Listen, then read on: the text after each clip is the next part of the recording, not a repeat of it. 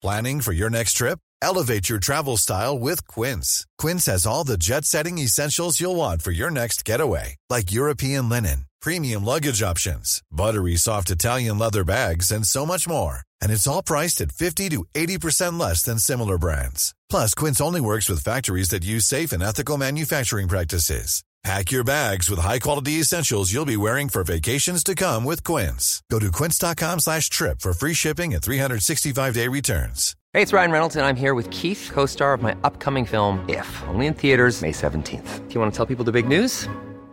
All right, I'll do it. Sign up now and you'll get unlimited for $15 a month and 6 months of Paramount Plus Essential Plan on us. Mintmobile.com/switch. Upfront payment of $45 equivalent to $15 per month. Unlimited over 40 gigabytes per month. Face lower speeds. Videos at 480p. Active Mint customers by 531.24 get 6 months of Paramount Plus Essential Plan. Auto renews after 6 months. Offer ends May 31st, 2024. Separate Paramount Plus registration required. Terms and conditions apply if rated PG. Hey there, it's Michelle Norris. I'm host of a podcast called Your Mama's Kitchen. When I travel, I'm usually looking for a way to find a taste of home when I'm not at home. And one of the things I love to do when I am at home is entertain. And Airbnb allows me to do that. When I was in California recently, I rented a house that had a great kitchen. And when we were sitting around the table, we're all thinking, we're in someone else's house. Someone could be in all of our homes as well. If you have a home, but you're not always at home, you have an Airbnb. Your home might be worth more than you think. Find out how much at airbnb.com/host. We have merch. Check out the AmericanGlutton.net shop. We've got t-shirts, hoodies, hats, and more. A number of people have come up to me wearing American Glutton merch, and nothing fills my heart with more pride than seeing somebody in one of these t-shirts. And I've been stopped on the street and asked where to get it when somebody sees me in an American Glutton hoodie. Well, you can get it all at the shop on AmericanGlutton.net. And my favorite t-shirt, yesterday it was tomorrow, right now is up now. Get it while supplies last. Hi, I'm Ethan Suplee. Welcome to American Glutton. Outside of acting, my two favorite things to do are diet and eat. I have a very complicated relationship with food, and on this podcast, we're going to talk about all of it. Food as entertainment, food as sport, food as fuel. I'll talk to experts and the average person, just like you and me. I hate to ask you to do anything, but if you're enjoying this show, please take a moment to like, subscribe, rate, review, all of the above on whatever app you're getting it from. My guest today is John David Glaude. He is a certified nutrition coach, and he just wants to help people lose weight. He's had a miraculous transformation himself and kept it off now for 11 years. You can find him on Instagram or YouTube at Obese to Beast. John Glaude, welcome to the American Glutton Podcast. I am happy to be back. Welcome back. Did I say back? Welcome back to the America. This is the third one. This is awesome. Third one. Yeah, I know. I'm very happy to be back. So thank you for having me again.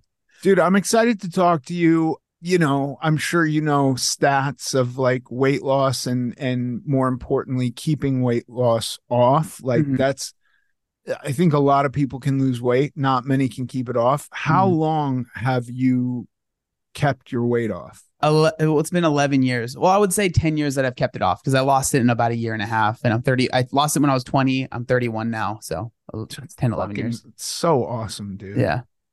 What's the secret sauce? I wish there was like a simple answer to that question. For me, like, I think one of the biggest things has been finding fitness that I enjoy. And that is something that changes very frequently. I go through lots of different interests. I don't know if that's just my personality or if it's just because I have ADD as I just grabbed this fidget thing that I was about to start spinning. I get very hyper focused on things. And for me, luckily, a lot of those things have been fitness related. And so I do think that that's been a really big help, along with a myriad of other things that you've talked about, I would say frequently on the podcast, as far as like diet is concerned, because I do think diet is, especially for losing weight, very, very important. And I think for keeping it off, it's also as important, but I think it like switches. is my best way to explain it. Like when I was first losing the weight, I was very much so like the diet like overtook my life. And I don't mean that in a bad way per se, but it almost had to, because it was I went the main focus. Yeah, it was like all I thought about, right? And I think I had to be like that because for so long in my life, it was a focus, but in the opposite way. Like It was like, what am I going to eat? What am I going to have? When are we going to eat? Can I have some of that? And like I had family that didn't like to eat around me because I would be just staring at them like, can I have some? Can I have some? You know?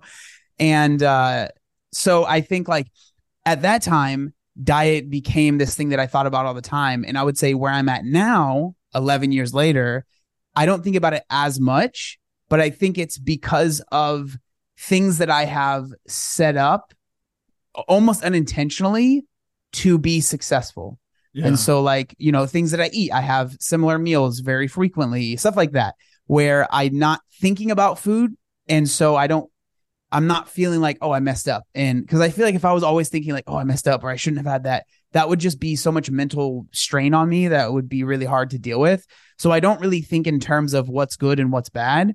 I just feel like over the years, I've learned what works for me, and I naturally go to the things that work for me because I want to feel good.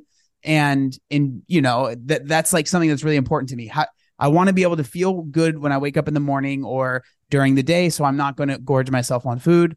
But then also, I do allow myself to have things that are fun, and I don't beat myself up over it to a point where I think it's unhealthy, because I do think that it's important to allow yourself to have certain things. And I think that that's something that I'm going on such a rant, but no, I fucking love it, dude. This is what I do.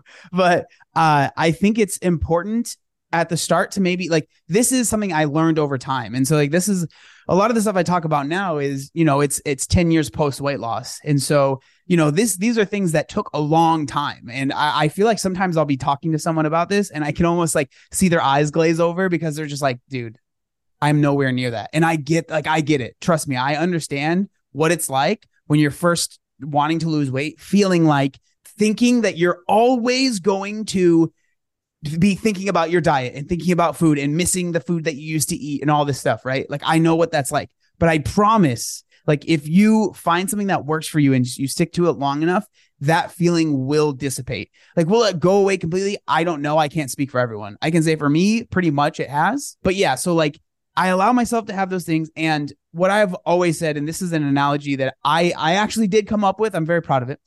So I'm not sure how good it is because I did come up with it, but you hear a lot of people say I fell off the wagon, right? That's like a saying a lot of people say, you know, that I fell off the wagon. And I always say, okay, you're driving the wagon. And so if you fall off it, the wagon stops. You just get back on and you keep going. But a lot of people, like, they fall off the wagon and they sprint backwards. They're like, well, it's gone. Like, they're on a hill and the wagon has left, right? If you quote unquote fall off the wagon, or you have a meal that maybe isn't the best, basically what I'm trying to say with that analogy is what's more important is how you react to that situation instead of, oh my gosh, everything's over. I might as well just have, you know, I might as well keep eating this stuff. Just be like, okay, you know what? That maybe that wasn't the best decision, or maybe you decide, you know, I'm okay with that decision that I made, and learn from that. Decide, okay, if it wasn't a decision you wanted to make, think to yourself, what led to that? You know, what series of events? Were you not eating enough? Were you at a party and you maybe just whatever, right? Just think about it, try and learn from it, and then move on from there. But I don't know, like when it comes to like the secret, I really wish there was. And I'm sure you know, like, you know, like I wish there was, because I would love to be able to bottle it up and give it to people. But it's one of those things that I do think for each person, it's going to be individual and of how you find what works for you. Because the sad fact of the matter is, yeah, like you said at the very beginning of the podcast, and I've said this before too, and I feel like people, they almost like get annoyed, but it's like losing weight is relatively easy compared to keeping it off. Like, we don't have a problem, I think, in America of like being able to lose weight. I think a lot of people have been able to lose weight, right? It's about keeping that weight off. And that's, to me, a lot more intriguing. And like, how do we help people do that? That's kind of where I'm at now with like the content that I make. How do I help? It's a weird thing because when I was very overweight, it was all just, I just need to lose weight. That was my sole focus. And then I kept waking up needing to lose weight and going, but wait, I lost this weight. I did this already. Why am I doing this again? I have questions about your process. Okay. And I have two. I want to get to eating fun stuff, but first I want to ask you, when you're super focused on food and getting into maintenance, how long, and you said basically you're not super focused on food right now. That's like secondary to what you're doing physically active stuff. What was that like? That was it hyper focused for a few years? Was it a year of solid dedicated work? What was it? And I'm assuming you just kind of created a habitual lifestyle that you then are sticking to. Is that correct? Yeah, I would say like 100%. So I guess to kind of like, I'll just take you through my journey, right? My eating journey. But like, growing up, obviously I just ate whatever, right? Like that's how I got to where I was. So for those that might not know, I was like at my heaviest. I've always said 360 pounds, but I think it was probably heavier, but we've all been there. We didn't weigh ourselves. Right. And so around that, maybe closer to 400 pounds at 20 years old. So that was my highest weight. And when I first started losing weight, I literally knew as little as you can about nutrition. Like I was not like, I've met some people. I had a friend of mine that he was very large, but people would call him like a personal trainer because he knew everything you had to do, but he just wouldn't do it. Right. He would even say it himself. Right. I was not that guy. I was the opposite. I knew nothing. If you asked me what a carb was, what a calorie was, I had literally no idea. Right.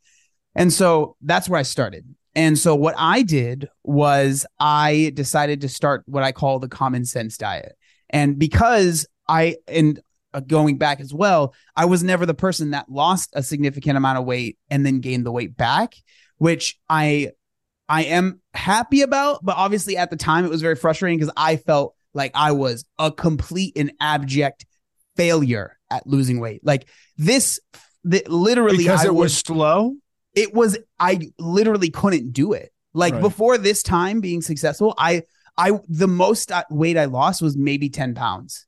And so I felt like there has to be something wrong with me, right? It was like a foregone conclusion. It wasn't like maybe there is. In my mind, there absolutely was, but I just don't know what it is, right? That's how I felt because I tried what I felt. I tried everything. I later learned out I did not, but I felt like I tried everything. I've talked about this before, but I remember my mom, somehow we got a case of Slim Fast. So like growing up, we were very poor. So like this was like a big deal, right? I don't know how she got, I think it was like for work.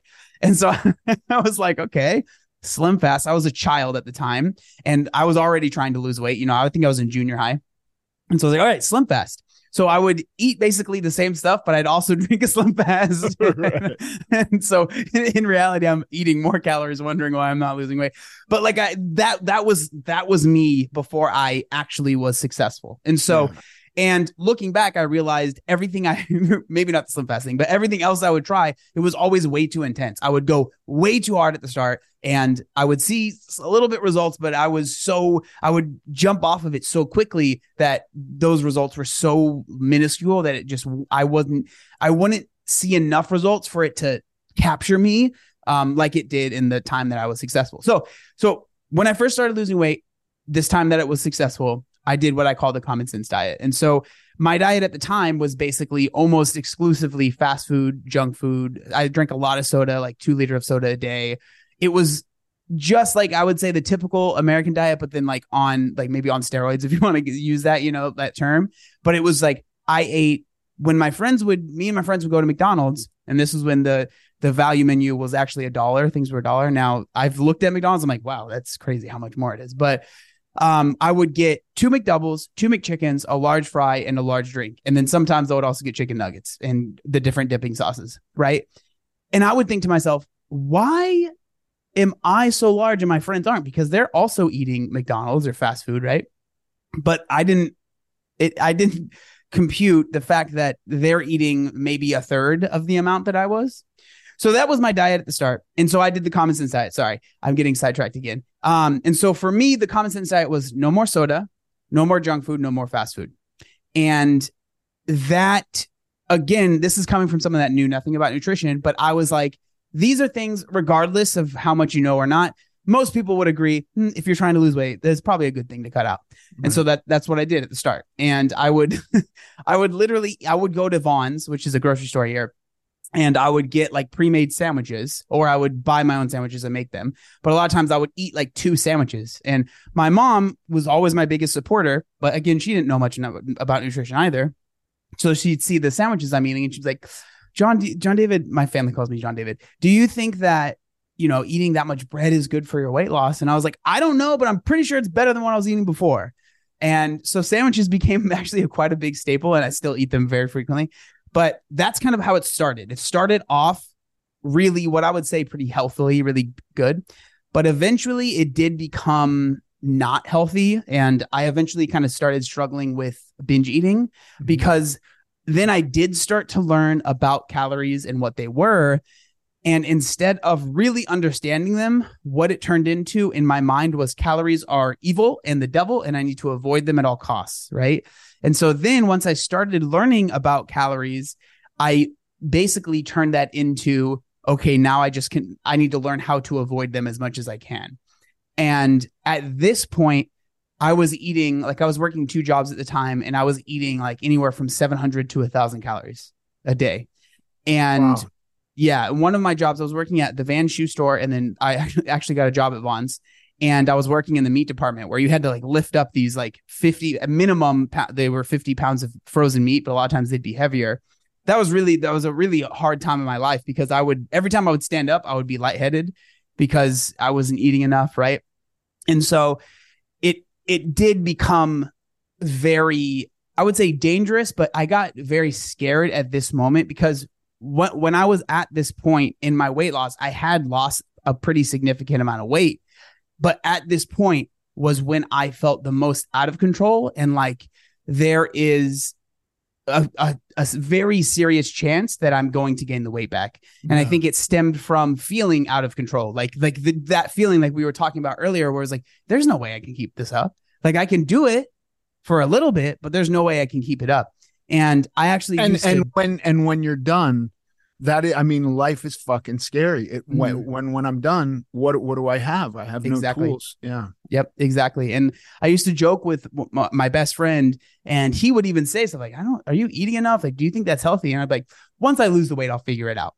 And if I heard that from someone that maybe I was like working with or having a conversation with, I'd be like, that's a huge red flag. That is not a good way to go about it. That's why I always say, like, I feel very lucky that I was able to figure this stuff out. Obviously, I put in work, but I always think there's a little bit of luck involved in life. And so, but I, at this point, terrified of gaining the weight back, just feeling like there's no way I can keep this up.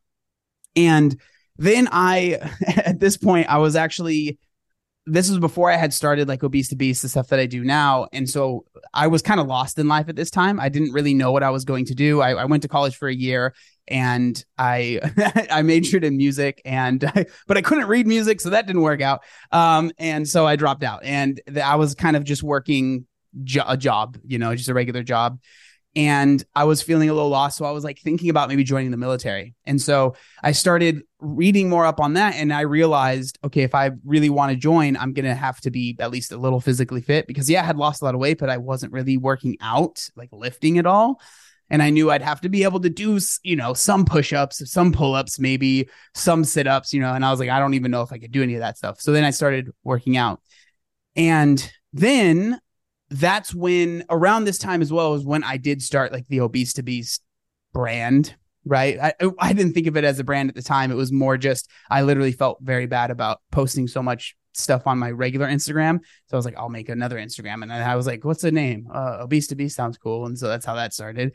And so then I kind of like started working out and started lifting, and it kind of, it didn't resolve itself, but I realized I was a lot hungrier. Yeah. And around this time I was starting to learn about macros, which, carbs, fats, and proteins, started to learn about how to build muscle. And I started to implement those things. And so now I'm eating a little bit more, still not enough, I don't think, but I'm eating a little bit more. I'm eating enough protein, and things started to get a little bit better. I wasn't binging as often, because it started to become like basically every 3 or 4 days I would have a binge.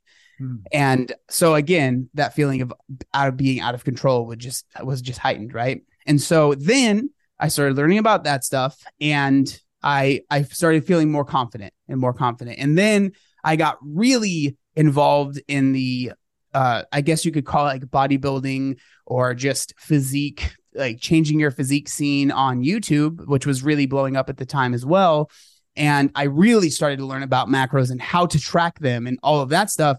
So then I started implementing those things, and it really, really helped me a lot, because understanding what was in foods made it to where it was no longer this mystical, mystifying thing that I didn't understand. Like, I started to understand how many calories are in certain things, and you know, the macro breakdowns of certain things. And through tracking I tracked for a few years, that again gave me the confidence to eventually no longer track. And so like I haven't tracked for many years at this point, but you know, going back. So then I ended up, I'm trying to shorten this as much as I can. I ended up competing in a physique show in 2016 where I had to track like literally everything. I had a really good friend of mine, Brian, who made YouTube videos. He was like already kind of doing bodybuilding stuff. He helped me with that as well.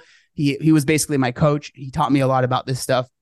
And so I tracked meticulously in 2016. But I remember I was like, I didn't enjoy really tracking. I never really did. I like numbers and math. I always hated it. And so I didn't enjoy it, but I saw how beneficial it was. And I understood like, this isn't very fun, but it's definitely something that I'm learning a lot through. So I stuck it out, you know, and I did my physique show in 2016. But I remember I told myself like, I'm done tracking after the show, which was kind of scary, because something that happens with people that aren't even people that have lost a lot of weight after physique shows or bodybuilding shows is the rebound, which is like you gain a ton of weight afterwards. And I was like genuinely terrified, because I almost felt like it's inevitable that it's going to happen. Yeah. But I felt like I cannot let that happen, because you know, my YouTube channel had started growing. Like I had a viral video that went super huge about my loose skin. Like all of these other things were happening. And I felt like almost obligated to my audience to show people that like, you can do it. You can do a physique show without rebounding. And so thankfully I was able to do that. I never had some significant, you know, weight regain. But I think looking back, I struggle with it, because I don't want to ever sound like I'm some sort of like hater of bodybuilding or physique shows, but I always struggle with, I see a lot of people that are coming from the extreme that I did. Like this is the example that I set. So I feel like a sort of guilt about this, but like, because a lot of people saw what I did and they want to do it themselves. But I've just seen so many people, like it breaks you, because it is incredibly hard. And like, I was able to do it. I feel because I worked hard. Yes. But I was very lucky that my job was YouTube at the time. I had all the support. I had, you know, thousands of people that were watching the videos, and I had this aura of support that just doesn't happen if you're just a guy that's working a 9 to 5 and you happen to lose a lot of weight. And so I have a lot more respect for people that do that than personally I have like for what I did. Like I'm very proud of myself, but it's a lot harder when you have, you know, a regular 9 to 5 and you have kids, and it's just a completely different beast. Right. But I digress. And so I did the show, and then I stopped tracking. I was terrified, but I was able to get through it. And through tracking, and eventually I just was able to, this wasn't something that I did cognitively, I don't think, but I started to eat similar foods throughout the day. These are what I call staple meals. Other people call them staple meals, and enjoying them. And like, it's not like I feel like I have to.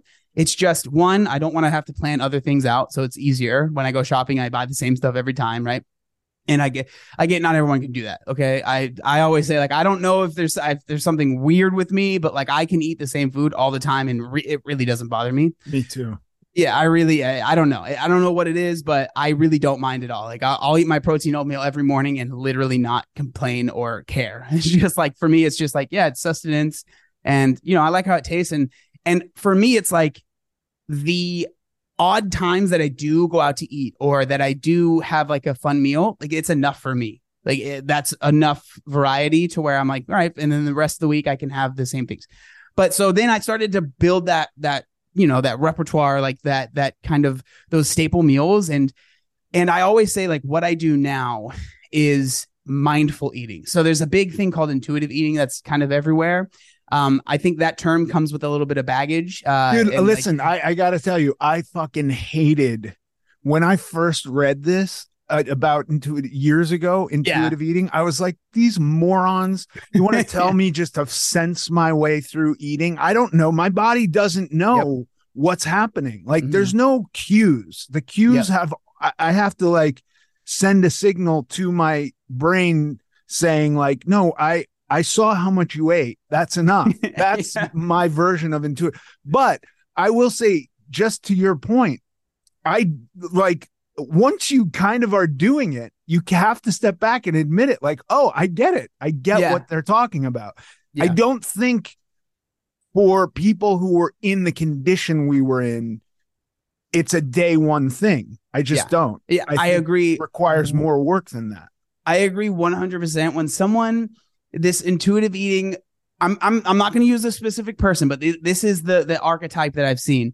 This intuitive eating coach that has never been more than 150 pounds, telling a 500-pound person to just eat intuitively, because a lot of the thoughts are, the reason you're overweight is because of the shame you feel and the fact that you've tried so many diets. That's why you're overweight. Not because you're eating whatever you want. And I'm like, okay, I'm sorry. I disagree respectfully.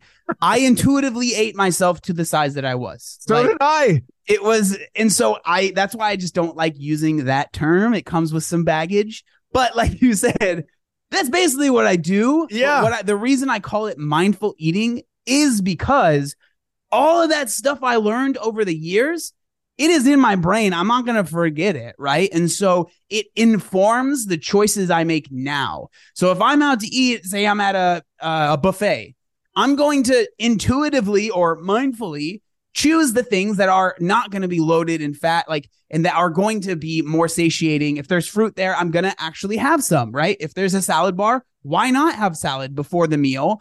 Because and then I'm telling myself, I don't need to eat as much as possible. I'm not. Dude, it's fine. I always looked at the fruit on a buffet, when I was a kid at Sizzler or something like that. And it's all you can eat. And I'm going like, who would eat that? Sucker is eating fruit? Who's wasting space with fruit?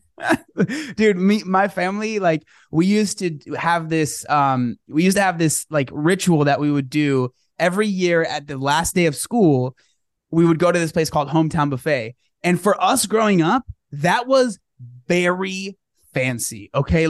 It was, because like I said, we didn't have much money. And so we didn't go out to eat almost ever. And so we would go there. And a lot of times there'd be 15 of us, because my mom was always that mom that always welcomed more and more people. It would just be a huge group of us. And we would spend hours at Hometown Buffet. Okay. Hours.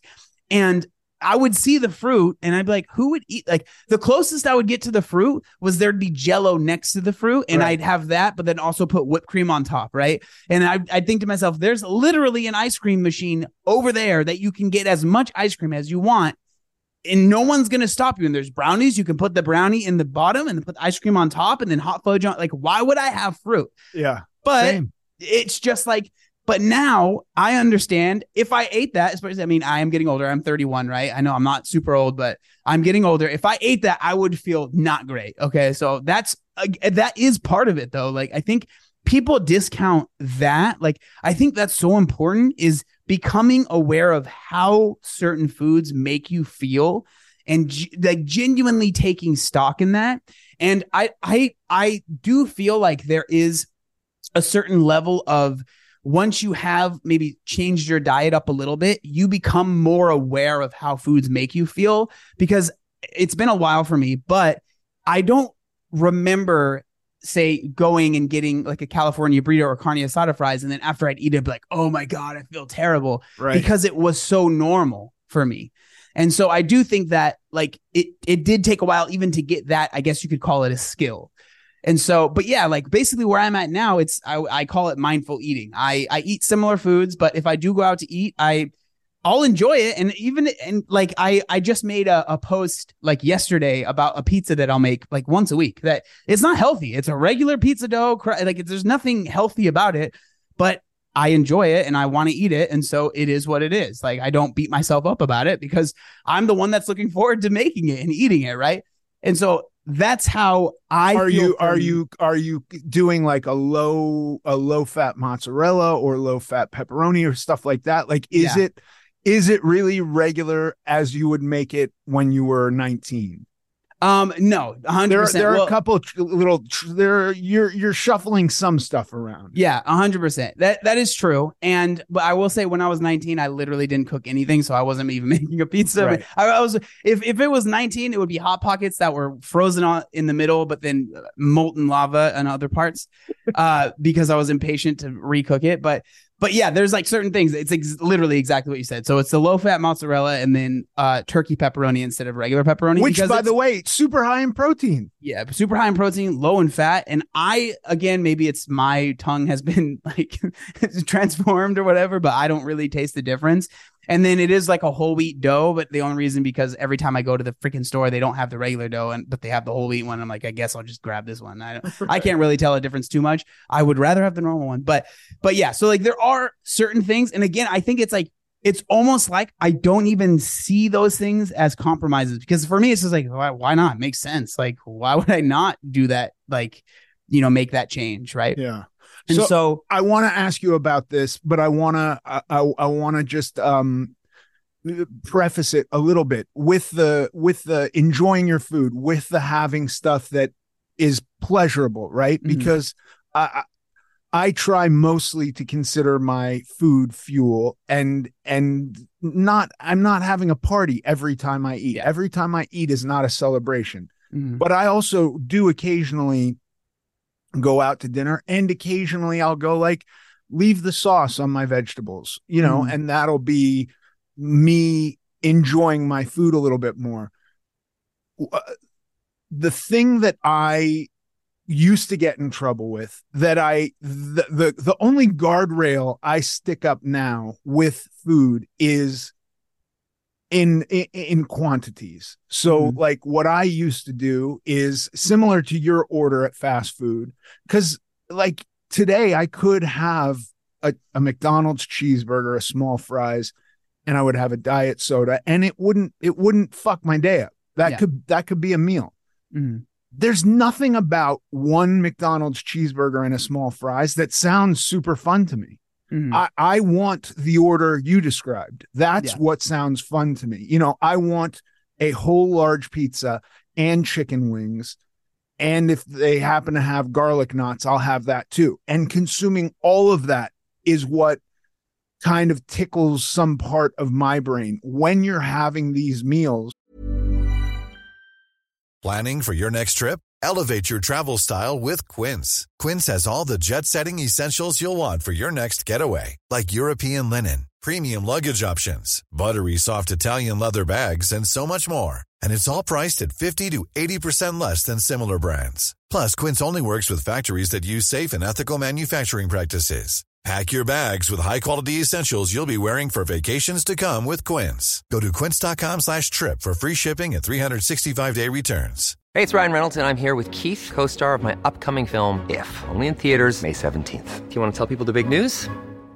All right, I'll do it. Sign up now and you'll get unlimited for $15 a month and 6 months of Paramount Plus Essential Plan on us. MintMobile.com/switch. Upfront payment of $45 equivalent to $15 per month. Unlimited over 40 gigabytes per month. Face lower speeds. Videos at 480p. Active Mint customers by 531.24 get 6 months of Paramount Plus Essential Plan. Auto renews after 6 months. Offer ends May 31st, 2024. Separate Paramount Plus registration required. Terms and conditions apply if rated PG. Life is full of what-ifs. Some awesome. Like, what if AI could fold your laundry? And some, well, less awesome. Like, what if you have unexpected medical costs? United Healthcare can help get you covered with Health Protector Guard fixed indemnity insurance plans. They supplement your primary plan to help you manage out-of-pocket costs. No deductibles, no enrollment periods, and especially no more what-ifs. Visit uh1.com to find the Health Protector Guard plan for you. Not even that you're necessarily even regulating it now, but are quantities a factor? I would say yes, but it's almost like I'm not aware of it. Like the pizza that I just described, I eat the whole thing. Like I use the whole dough ball. I eat the entire thing. It's probably like, 1,500, if not more calories. I honestly have never even tracked it because I don't really care that much. Right. But yeah, like I think I definitely, like, for me, I like to have, usually my largest meal is dinner. This is another thing that has helped me over time is I wouldn't claim that I do intermittent fasting, but I do to an extent, where a lot of times, like, my first meal will be basically every day it's protein oatmeal. So I'll have oats, protein powder, peanut butter, and then I actually put Greek yogurt on top of it. Some people think it's very strange, but I like it. It's kind of like different, like sweet, and then it's like cold and whatever. But so that's like a pretty high protein meal, and there is a good amount of calories in that. And then a lot of times for lunch lately, I'll just do a salad with chicken, and then dinner will be my largest meal because I do like to, like, it's still something in me that likes to feel very full, like not just satiated, but I want to go to bed full. And like the people that are like, oh yeah, I don't eat 7 hours before I go to sleep. I'm like, I don't know how you do that. All I would be thinking about is the fact that I'm hungry. And so I would say to an extent that is part of it. Like if I go to Chipotle, I always get extra rice. I always get double meat, and then I always get chips so I can dip the chips in it. And it's a lot of food because I like that feeling. And I would say, like, I think if someone was on the outside looking in, they would say that that's maybe not the healthiest, mindset to have, or the healthiest diet they've ever seen. And I wouldn't even argue with him because but what's unhealthy about it? You're clearly not gaining weight. Yeah. And if you are, I've seen pictures of you. If you are, you're putting on muscle. It's not, and the ratio, a lot of people who are so hell bent on gaining muscle are also getting fat. I don't see that in you. So I don't see what's unhealthy about that. Yeah. And it's honestly how I feel as well. And so, yeah, I think that is a good question. Like, what is healthy? Because everyone is going to have a different interpretation of that. Right. And like some people want to eat 5 meals a day, and that's fine. Personally, for me, that's not something that sounds interesting. Right. And so the way that the philosophy I have now with food and nutrition, it's funny because these are all things that I haven't really given much thought to. And so I'm like coming up with it right now. But like, I honestly just, I just do good enough. That's how I feel. Like this is not something I've made up. Everyone's heard this, right? I don't let perfect get in the way of good enough. Like I know my diet's not going to be quote unquote perfect, which what does that even mean? Again, that's an argument, or that's a conversation that I think could take forever, right? I think it could be never ending. But I understand that, like, if someone saw this on the outside, they could have, I think part of it is my brain has been messed up by the fact that I've been doing this for so long, like on social media. And so everything I've done has had people saying, you should do this, or why don't you do this? You should try this. That's a stupid decision. You should. And so I'm always almost thinking, what's someone going to say? And then I immediately, instead of answering the question, and you've probably noticed this, instead of answering the question just with an answer, I like go off on tangents trying to answer what other people are going to say about my answer. But so I basically just do good enough. That's how I think of it. I don't obsess over being perfect, because that is something that is impossible to chase.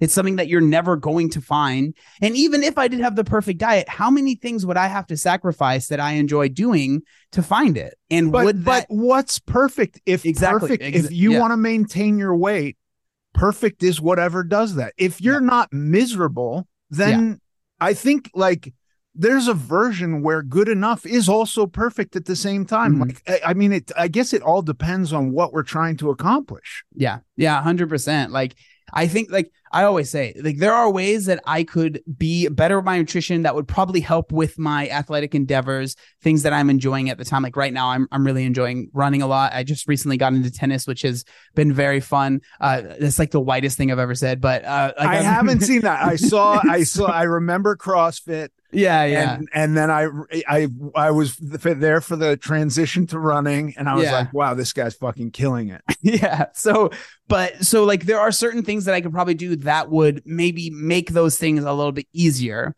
But also, I'm not trying to win the New York Marathon. I'm not trying to go to Wimbledon. I'm just trying to enjoy being able to move this body in a fun way and in a way that is just enjoyable to me, because I think about the kid that when I was in high school and tried out for football, that they used to do a lap around the field, and they would put all the linemen in the front and everyone else that was faster than you behind you to try and motivate you to run. And I couldn't even make it around I couldn't do a single lap. Right.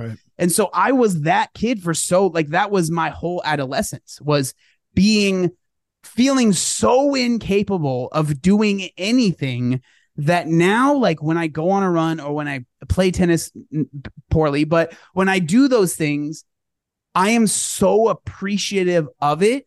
And like the thought of like, oh, I could be better it's just not something that is going through my head, because I'm just so thankful that I can do it, and that's not to say that I'm not trying to improve. Like, yeah, I obviously do this stuff to try and get better, but I'm not going to sacrifice everything else to become the number one, to be as good as physically possible. That's just not, for me, why I do the things that I do. Yeah.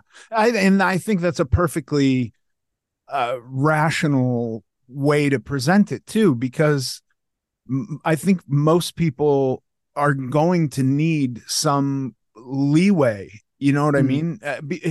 I was obsessed for a minute with bodybuilding and this idea of like needing to have such a crazy physique. And I got there and was like, this is gone. This version of me is gone today. Yeah. I gained 9 pounds just refeeding for the photo shoot. And then that was it. I never was that weight again. And it's like, that was so much work. And it was like, the versions of diets you do that are extreme, where you're like, I can do this for a month or 3 months, but I can't do it a day longer than that. And the relapse is super scary. And then as far as bodybuilding goes, the idea of a guy like me trying to put on muscle, there's a few things running through my head. Like, I want to loosen up, I want to tighten up some of my loose skin. I'm never going to build that much muscle. Not possible. Truly, I would be like 1,000 pounds of muscle to feel that. So people say that to me, and I'm like, I would literally have to be like Mr. Olympia. Yeah, like, it's just not possible. And so that's not really realistic. And then I go like, how much fucking muscle do I need? I'm a pretty big guy. You know what I mean? I'm still clinically overweight. What am I trying to do here? And, I'm a sober person. And so I do have to have some guardrails with food that are similar or analogous to drugs and alcohol, where there's no abstinence, but like, I don't eat McDonald's. I just don't, that's not a thing for me. And like I did once go and have, my kid said In-N-Out had the best fries, and I was like, you're fucking crazy. McDonald's fries are way better. And drove her, and this was in the last 5 years, and we had a small bag of fries. We each had a few of them and then threw them away, and I felt dirty. It felt like I shouldn't have done this. But like In-N-Out's fries, if I had a handful of those, it's not as bad. Like, it's just it's slightly irrational. No, I get it 100%. I get it 100%. Yeah, but that's me, and there's going to be other people, but you got to find a life. And I think like the whole story you told, like, do you think the way you kind of discovered things step by step was almost cosmically divine, in a way that, like, I'm saying, if you had all that data on day one and tried to follow, I know it's led you into a life of like, I don't want to say autopilot, conscious autopilot or thoughtful autopilot. But do you think you succeed on day one computing everything you learned? 0% chance. I think that's one of the things that's really tough with the day and age that we are in, is there's so much information out there that people struggle with. This has been a term, paralysis by analysis. There's too much information to where you feel like to start, you have to be perfect at the start. Right. Yeah. And that is a recipe for failure, in my opinion, because you're not going to be perfect. And like, you're not supposed to be at the start. If you're coming from where I was, which is, I think, a very similar thing, that a lot of people are in that position. If you're coming from that, even if you tried to eat what I do now, which is not like the most, the pinnacle of health or whatever, it would still be too difficult. Right. And so I think that taking those small steps, we've all seen those pictures of like the little, the infographics of like taking the steps and just slowly chipping away at it. That's the way to do it, instead of like trying to look at this wall and figure out how I'm going to learn how to wall run so I can get on. Like, it's just not going to happen. Like, maybe there's going to be that one freak person that can do it, but like the vast majority of people, it'd be easier to take the stairs, like just small steps at a time, or even maybe an elevator, just like make it.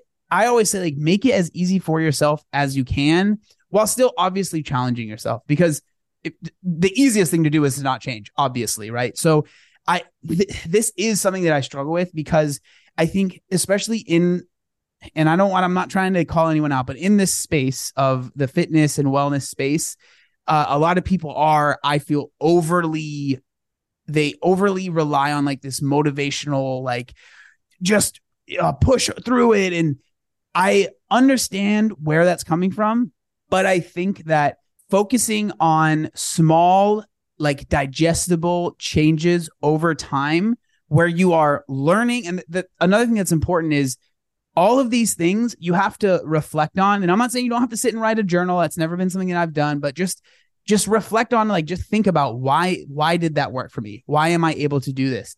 And then just slowly chip away at it. And for me, that helped a lot, because I was able to see some results, learn, figure out why is this working, and then build on top of that. Right. So like, think about a pyramid. I was able to build that base, and then I went and tried to build and build and build until I got to that peak. Right. And the way I see it is like, it's a never ending thing. And when I talk about that stuff, I feel like it can sound kind of daunting if you haven't started, but it's like, I've gotten to a point where the process of the building is what I enjoy doing. And so but I completely agree with you. I know it sounds daunting. I also know I know if I woke up tomorrow 500 pounds, I would be so anxious. And I'm sure I don't even like follow my own advice necessarily and go like, I'm going to do this really slowly. I go like, give me a liquid diet or something. I understand that. But like your foundation, beginning with your common sense thing, just moving soda out of it. That's like, that could be, and anything we know how to do, like really, really well. We didn't learn or figure that out overnight, but you didn't just, the first time your mom said, put your shoes on, you didn't know how to tie them. It took time. Brushing your teeth, making a habit of that took time. All of these things, learning to drive a car. And then I'm sure there's a handful of savants who, didn't need lessons and just knew how to do everything and could play Beethoven on the piano. And it's like, okay, well, we're not them. We're the rest of the populace. But it takes time. It is so hard. I think that's the hardest part. Like, maintenance is very hard, but also like the letting go of the need to have everything happen at once. Yeah, it really is a good point what you said. Like, if I were, and I feel the same way. Like, if I were to wake up and I was at my heaviest weight, I can almost guarantee there's no chance that I would do everything that I've said.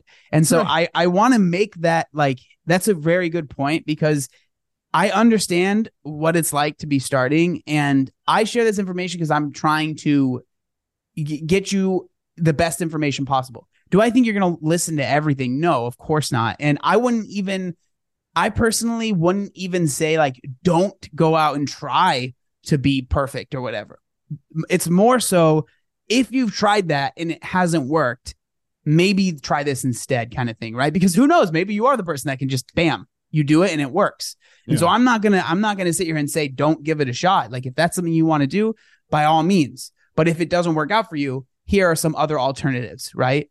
And that's basically like the information that I try to share, like the stuff that I try and say in my videos or whatever, is to help that person that has tried a lot of diets. Right. Because like, I mean, I'm always really interested in your story, because you were not exactly the same as me, where you did have times where you lost a significant amount of weight, and then like multiple. Yeah. And so I know this is your podcast and you should be asking a question, but like, this is just something that I'm so interested in. Like when you were, going through maybe the regain phase, were like, what would go through your mind? And I ask because I don't mean this in a way that's like, I'm better than, but I've never had that feeling.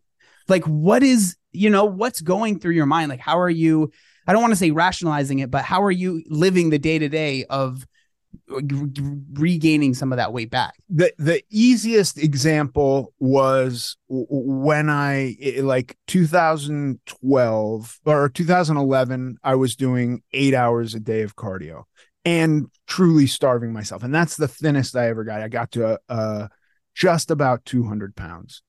And I would get on my bike in the morning. I was out of work. My Name is Earl had just ended in 2009. So this began like early 2010. And by 2011, I was in France for the Tour de France, riding every stage of that bicycle race.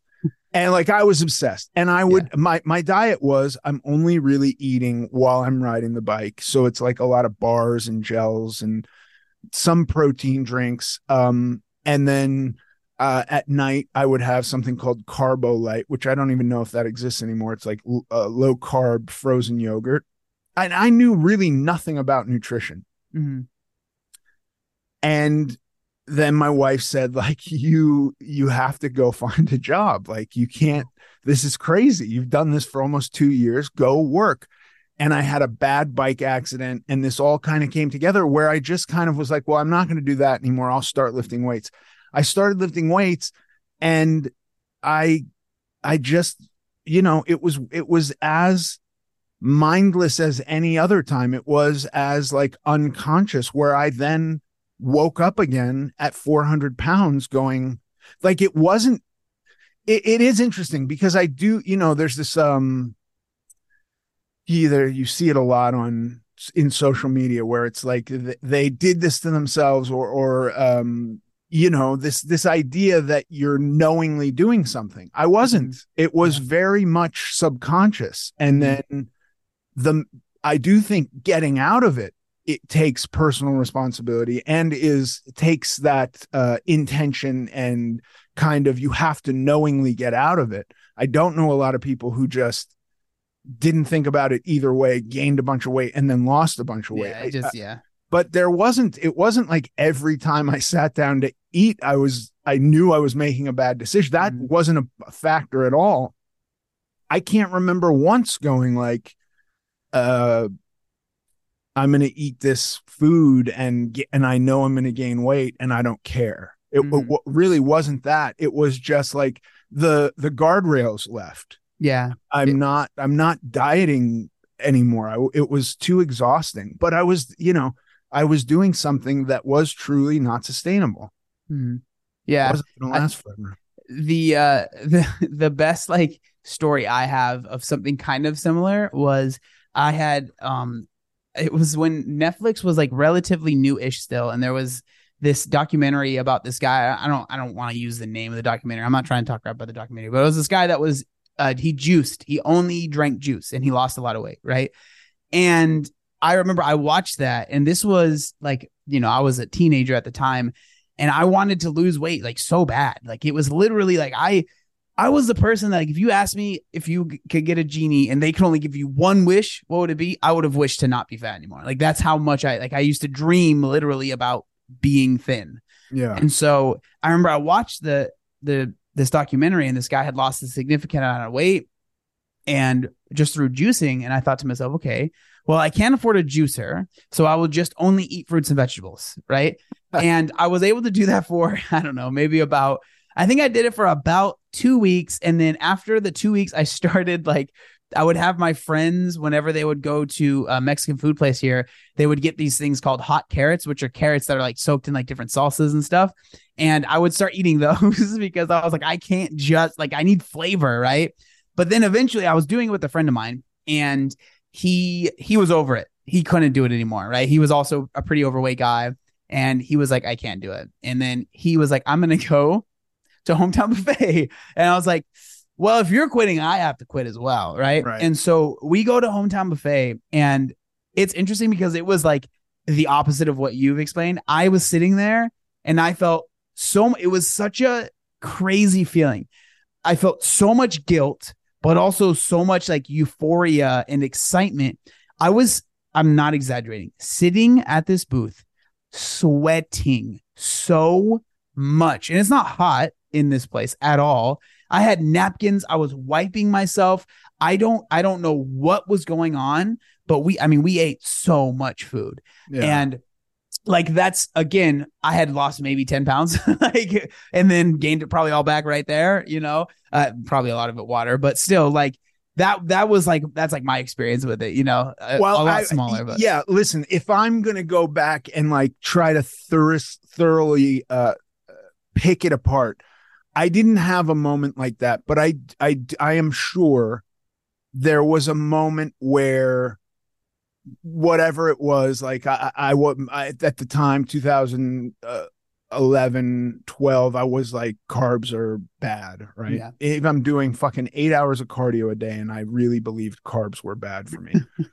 And so I'm sure it went like, well, beets are high in carbs. So I wasn't even eating beets. And then it was probably like, well, I'm just going to eat beets, and then I'm just going to eat potatoes, and then I'm just going to eat rice. Mm-hmm. And then like, and it built and it built and it built. And so it wasn't, I think if I had a hometown buffet experience, I would remember it. Like, that's a great memory, yeah. But I think mine was one of those things that crept up on me. So it was almost like blind, or I occluded it from this one single period to when, 2015, I was 400 pounds again. Like, it didn't take long at all. And I was still working out. I went to the gym 4 days a week and lifted weights, but I was just eating everything in sight. And I think that's interesting because that's still like, yes, that was obviously I guess you could call it a slip up if you want, but also that led you to where you are now.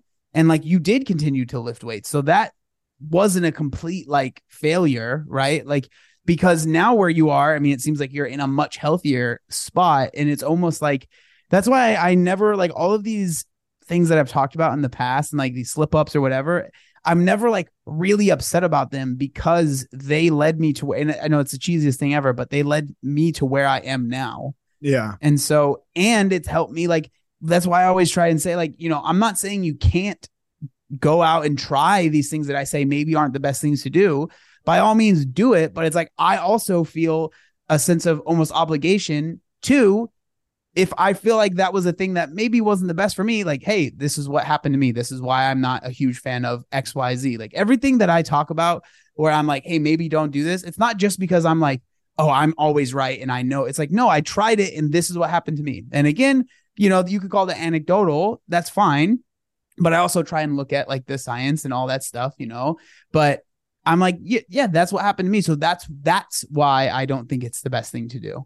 Yeah. For me, I try to not have regret about anything.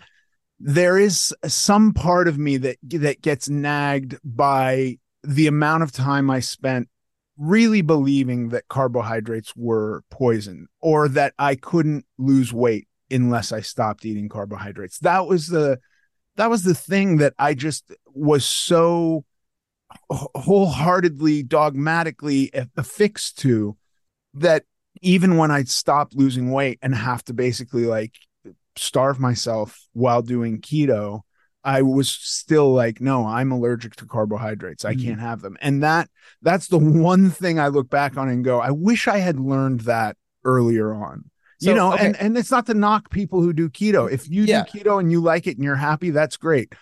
It was not getting me to where I wanted to be. So another question, what was, you obviously had a period of your life where carbs were the devil, right? They were this evil thing. How was that transition? Was there an like an aha moment where you were like, oh, it's, it's not, or was it a slow changeover? Like, how did you go from, because I asked this because I know and I'm sure there are a lot of people that are stuck in that type of thinking that you were in, that, if they like being there, that's fine. But there are a lot of people that don't like it, right? They feel like they feel like carbs are evil, and that makes them very sad, and like it bums them out. And so how was that for you, kind of getting out of that? Yeah, I got to 315 and I was just stalled, and I was like, I was meticulous. There would be days where I was like, well, let me try eating no broccoli today instead of my 1 cup of broccoli. And that would be the only carb I would have. I cut dairy out of my diet because of the trace amounts of carbs that were in dairy, and still not losing weight. And then it was like, okay, well, I just have to be hungry. So I'm going to just cut all of my meals in half. And then I was hungry and I was losing weight. And then, the aha moment was like, well, if I'm just hungry, let me see what it's like to eat stuff that makes me feel good, that I prefer to just chicken thighs, and see how that goes if I actually count calories. And then I started counting calories, and the weight just steadily came off. When I went on to calories and really was diligent with calories, the weight it never stopped. As long as I adjusted for weight loss, it never stopped. And then when I took a maintenance period, that was the hardest thing I've ever done. But I understood, like, oh no, this is my school for when the diet's over. This is how I learn to live. And that's when I was like, oh, I can count macros. I want protein. I didn't really care about my fats and carbs as much. I just was like, I want to get this much protein. I want to retain muscle mass. And, I still today am bummed if I get on the scale and it's not lower. Of course. I understand that. I'm not trying to lose weight. If it's not lower, I'm bummed. And that's just my own cognitive dissonance. That's such a good point. It's funny that you said that, because I was literally, that's what I was about to start, like, ask about and kind of talk about, was this feeling of being at your lowest weight. I feel like this is another thing that is important for people that are transitioning out of weight loss to trying to transition into maintenance. Like, I think one of the biggest detriments to people being successful is this insistence on being at the lowest weight possible. Right. Yeah. Like, because that's why you say don't let perfect get in the way of pretty good. Yeah. Like, it's like, if people always ask me, how do I lose the last 5 pounds? I need to lose the last 10 pounds. My answer almost always is, do you need to be at this lowest weight? Because for me, I'm not going to say there's anything wrong with having like a goal weight range or whatever. But I remember I used to think, man, I'd love to get down to 180 pounds. And I did get down to 180 pounds when I stepped on stage. And that was, there's literally no shot that I would be able to maintain that. But what I say to people is, imagine if in my brain, I thought that 180 pounds is the weight. That's always the weight. And that's the weight I need to be at. I would constantly feel like a failure. Yeah. My natural weight is probably 215. So I'd be, what is that, 35 pounds over it constantly? I'd feel so, and think I would always be trying to get down to that weight. So I'd always be under eating, most likely doing like over exercising. It would be a miserable life, and just one that I guarantee I would not be able to stick to. And then that's when people fall off, and then they just keep going, right? And the weight keeps coming on. That's why I was like, there's nothing wrong with wanting to be at a certain weight. I'm not going to shame anyone for that. But I always say, like, just take a step back and think to yourself, is this last 5 pounds really that important? And how do you transition out of being the lowest? Because it is very difficult. Like you brought up in maintenance, not seeing the weight go down. It's a really weird, like, especially if you're losing a lot of weight, that's going to take a year or more. You become so accustomed to every week, if things are going well, that weight goes down and it goes down. And that's like, it's hard not to almost tie your self-worth or tie your identity to number goes down, I do good. Like, I'm happy with myself, right? It's just hard not to tie yourself to that. And so that's why I always, like, if I'm working with someone or just am talking to them, and they're like, I can tell they're kind of at that tail end of like, I don't really know what to do anymore, is like, always be ready, because eventually, if you are successful in your weight loss, you're going to get to a point where you don't need to lose weight anymore. It's just like, you can only lose so much. Right. Yeah. And so that's why I think it's just so important. And I don't think that there's a specific answer for each person. It's going to be different. But I just think being aware of the fact that you are going to get to a point where you're not going to need to lose weight anymore. That might sound like, well, obviously, but I'm telling you, man, when you're going through a year plus of losing weight, you get lost in the sauce, man. Like you just that becomes who you are. And the thought of it not going down anymore is like, it's hard to fathom it, you know? One of my kids just had this experience, not too long ago, where she graduated from junior high. So I guess it was a bit ago because she's now a senior in high school. The years fly by. I get it. The years fly by. But she had this big project that she had to do, and it was all kind of wrapped up in the end of junior high. And there was this, like, it was very meaningful for her. And for the year, she crushed herself to do this project and had her sights set on it. And when she finished, she got really, really depressed because she was like, I was expecting like. Even on a budget, quality is non-negotiable. That's why Quince is the place to score high-end essentials at 50 to 80% less than similar brands. Get your hands on buttery soft cashmere sweaters from just $60, Italian leather jackets, and so much more. And the best part about Quince, they exclusively partner with factories committed to safe, ethical, and responsible manufacturing. Elevate your style without the elevated price tag with Quince. Go to quince.com/upgrade for free shipping and 365-day returns. Ever catch yourself eating the same flavorless dinner 3 days in a row? Dreaming of something better? Well, HelloFresh is your guilt-free dream come true, baby. It's me, Keke Palmer. Let's wake up those taste buds with hot, juicy pecan-crusted chicken or garlic butter shrimp scampi. Hello Fresh. Stop dreaming of all the delicious possibilities and dig in at HelloFresh.com. Let's get this dinner party started.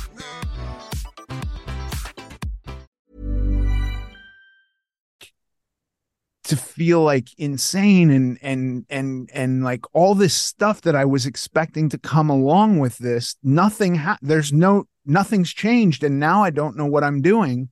And now I have nothing. Like, she had no further motivation to do anything. And she was like really upset. The same thing has happened to me every time I've ever hit a weight I wanted to hit. Yep. It doesn't feel good. I don't feel done. I'm not satisfied. I don't love the way I look. I have problems. And when it's really hard and I then gain weight, it's fucking crippling. It's crippling. I got to what I thought I've looked the best that I've ever looked. And that day gained 9 pounds and honestly had pictures taken of me 9 pounds heavier. And you couldn't tell from how I looked in the mirror at my house that morning, you know, when I just woke up, to the 9 pounds. It all filled my muscles up and probably made me look better. But the fact that I knew I was 9 pounds heavier fucked me up, dude. Yep. 100%, man. And like, the thing that's hard is like, I don't think that there is a specific answer for everyone of how to like wrestle with those feelings. Yeah. Like I think what has helped me, I can only speak for myself, is finding other things to find enjoyment out of.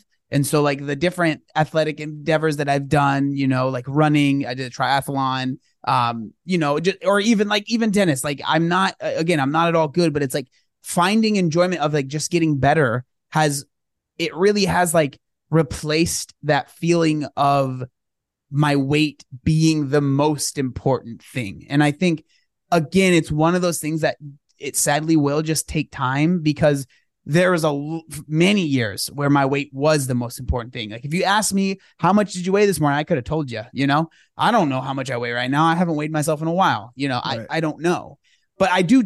The thing is I still weigh myself relatively frequently, like more than someone that doesn't do it ever. Right. I'll weigh myself maybe once a week or something like that, just to make sure I'm not like, what is it? The emu that's sticking my head in the sand and being like, I don't, you know, I think that is a really important thing. Like if you start to notice yourself, like not weighing yourself at all, or if you don't want to, I know a lot of people don't like the scale, but like if you're not monitoring that at all, usually that's not the best sign.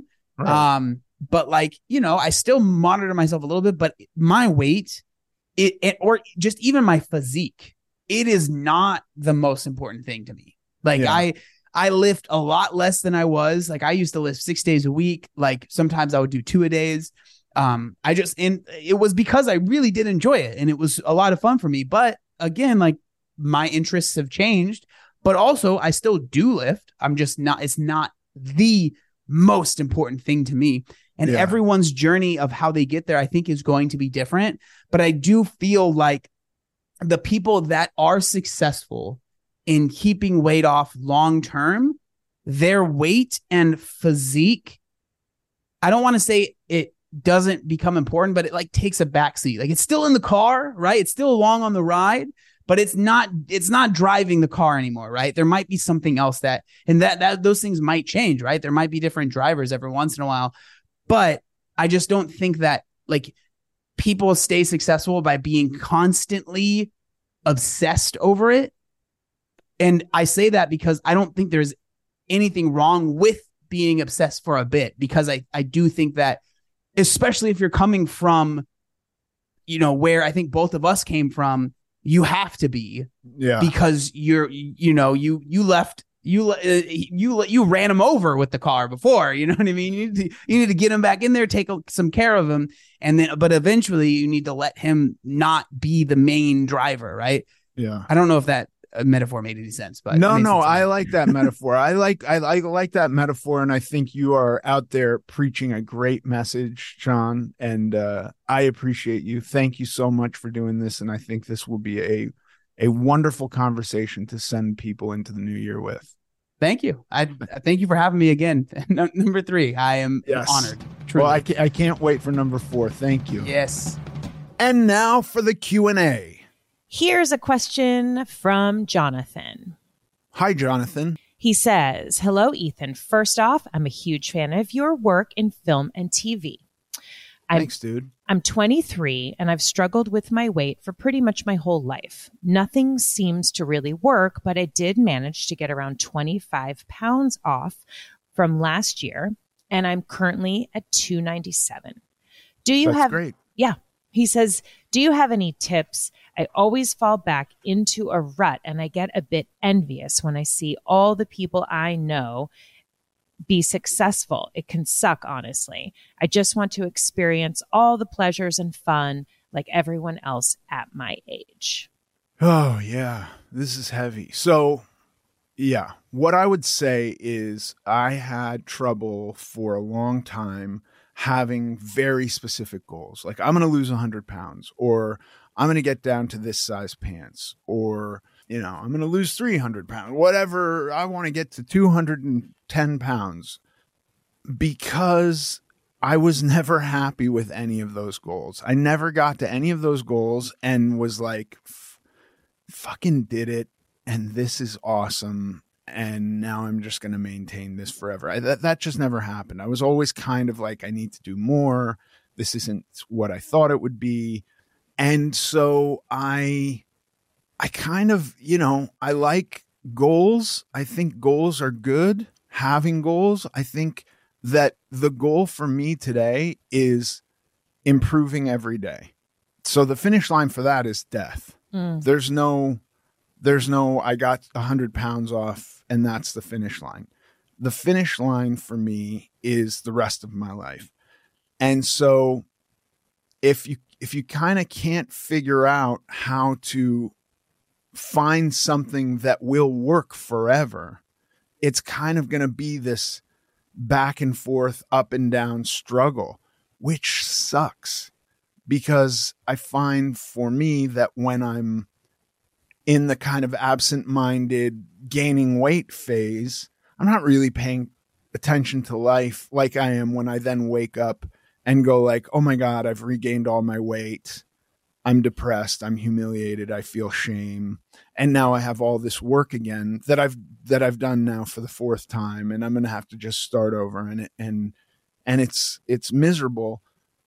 So I'm not really into like goals of a specific. Now listen, sometimes I have short-term goals where it's like, I want to take a photo and I maybe want to get a little bit leaner for that. So that's a goal.